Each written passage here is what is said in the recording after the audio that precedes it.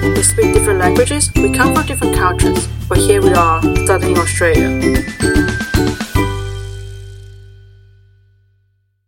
Welcome to today's episode. I'm your host, Felicity. This episode is about learning English. There are some international students whose native language is English, but there are also students like me who come from a non-English background. I grew up in a city, so I have started to learn English in a very young age. In fact, I remember we learned the alphabet sum in kindergarten, while some of my cousins and friends who had grown up in the countryside only started to learn English when they entered middle school because the high school entrance exam required them to. When I was in primary school, we started to learn pronunciation, vocabulary, and grammar. And we keep learning grammar all the way to high school. We have learned grammar in great details, literally great details. We all know grammar concepts like adjectives, nouns, and prepositions. But do you know what apposition is, or relative clause? And because I was an English major, so I kept my English learning in college.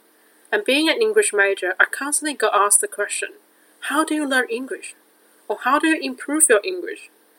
With so many years of English learning, you would assume that a person's English would be great when it comes to talk to people in English, right? In addition, in my high school entrance exam, everyone needs to have an oral English test for 50% of the English subject, speaking to the computer for 50 minutes. Besides, my middle school and high school both hire foreign teachers to give us an English course fortnightly. Apparently, my school saw having a native English teacher could improve our oral English. And when I entered college, a lot of my classmates went to be an English tutor for kids. Parents usually require the tutor to have limited to zero accent. Can you imagine learning English with flawless accent? And after the first episode, some of my friends say I sound very Australian right now.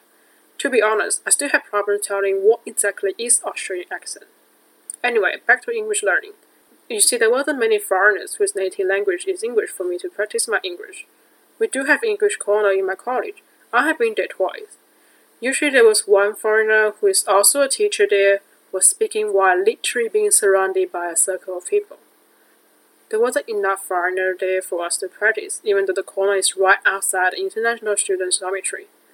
There was this one time I ended up speaking to a lady from Hong Kong, who speaks English the British way, while I learn English more the American way, probably because I watch a lot of American TV series and movies. During the conversation, I couldn't understand some of the words she said, and that was the first time it hit me. There are many ways to speak English. Being here in Australia, you constantly speak to people from different cultural backgrounds. There's no guarantee that you can understand them all, but with more practices, you could understand them all. Personally, I find studying interpreting and translation really helped in my English learning journey. There are two kinds of interpreting, simultaneous interpreting and consecutive interpreting. Either way, you will be forced to put in a situation where you need to react fast to speak English. So it does help. Actually, any kinds of activity that requires you to speak English will help you improve your English. Just like what I'm doing now. My native language isn't English, so I constantly struggle with words.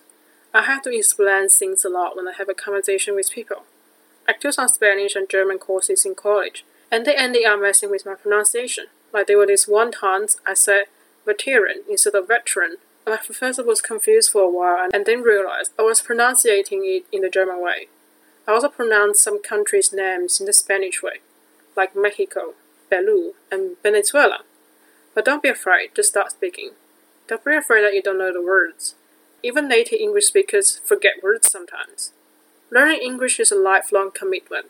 You always come across with new words and phrases, but you have to come out of your comfort zone and start learning. And the more you speak, the better your English will be. That's all for today. You're welcome to share your English learning journey on our Facebook page, Twitter account, and WeChat official account, 图瓦留学记. And that's a wrap.